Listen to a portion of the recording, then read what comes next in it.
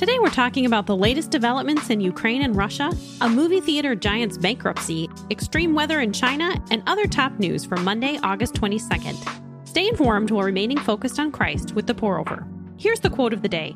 You cannot change the way you feel until you change the way you think, because your thoughts will determine the way you feel. Tony Evans. Let's get started with some espresso shots. The Russia-Ukraine war is nearing its somber half-birthday with the opposite of celebration. Saturday, a Ukrainian drone crashed into Russia's Black Sea Fleet headquarters. The damage is yet to be determined, and it's unclear if the collision was intentional or if Russian forces shot it down. Also this weekend, Daria Dugina, the daughter of Putin's close ally, was killed in a suspected car bombing outside Moscow. Her father, Russian philosopher Alexander Dugin, known as Putin's brain, may have been the intended target. But the Biden administration is sending Ukraine another present, $775 million in military aid. The Pentagon's 19th aid package brings the total U.S. military aid to Ukraine to $10.6 billion. Meanwhile, while Starbucks Coffee closed all 130 Russian locations, a new Russian-owned chain called Stars Coffee is serving up a venti cup of familiarity. There may be good reasons to feel hopeless about this day, month, or year, but God does not promise good days. He promises a great eternity. Stay focused on eternity. It changes everything. On Christ the solid rock I stand, all other ground is sinking sand. Edward Mote.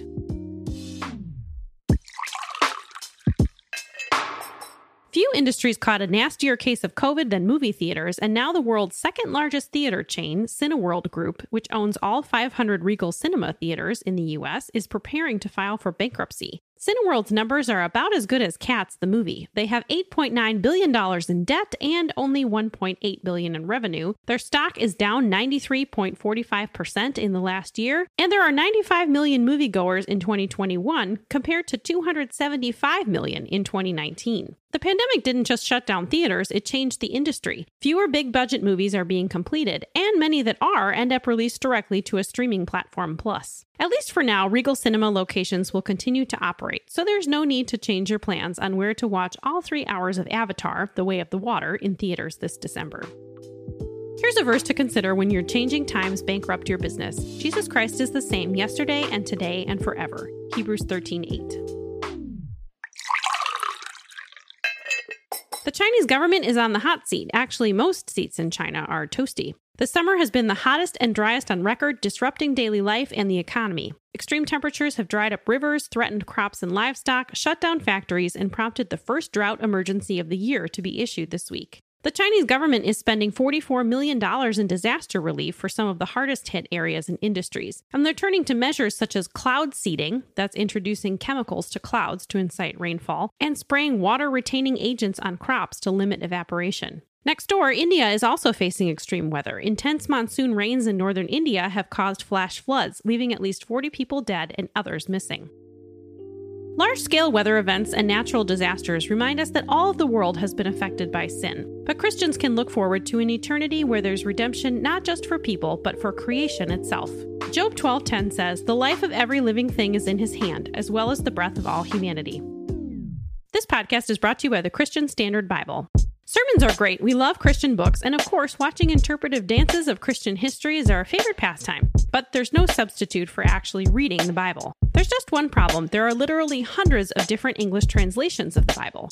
Our favorite translation is the one you will actually read, and for us, that's the CSB. The Christian Standard Bible is the product of over 100 biblically minded scholars from 17 denominations, dedicating years to translating God's Word. It's both trustworthy and understandable. You can check it out via a link in our show notes.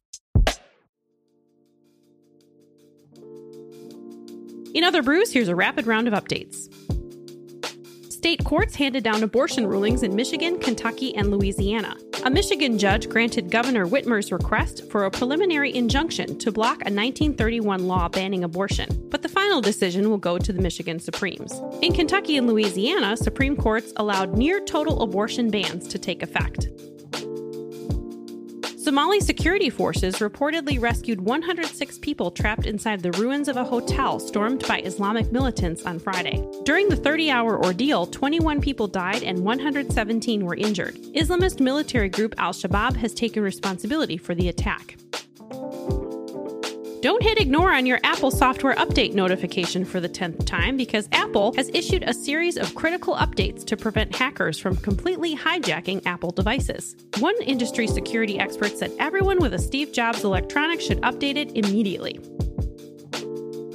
Deshaun Watson, the Cleveland Browns quarterback, will be suspended for 11 games and fined $5 million. That's the largest fine in NFL history, officially settling his disciplinary case with the league. Watson is accused of sexual misconduct by 24 women, but maintains his innocence.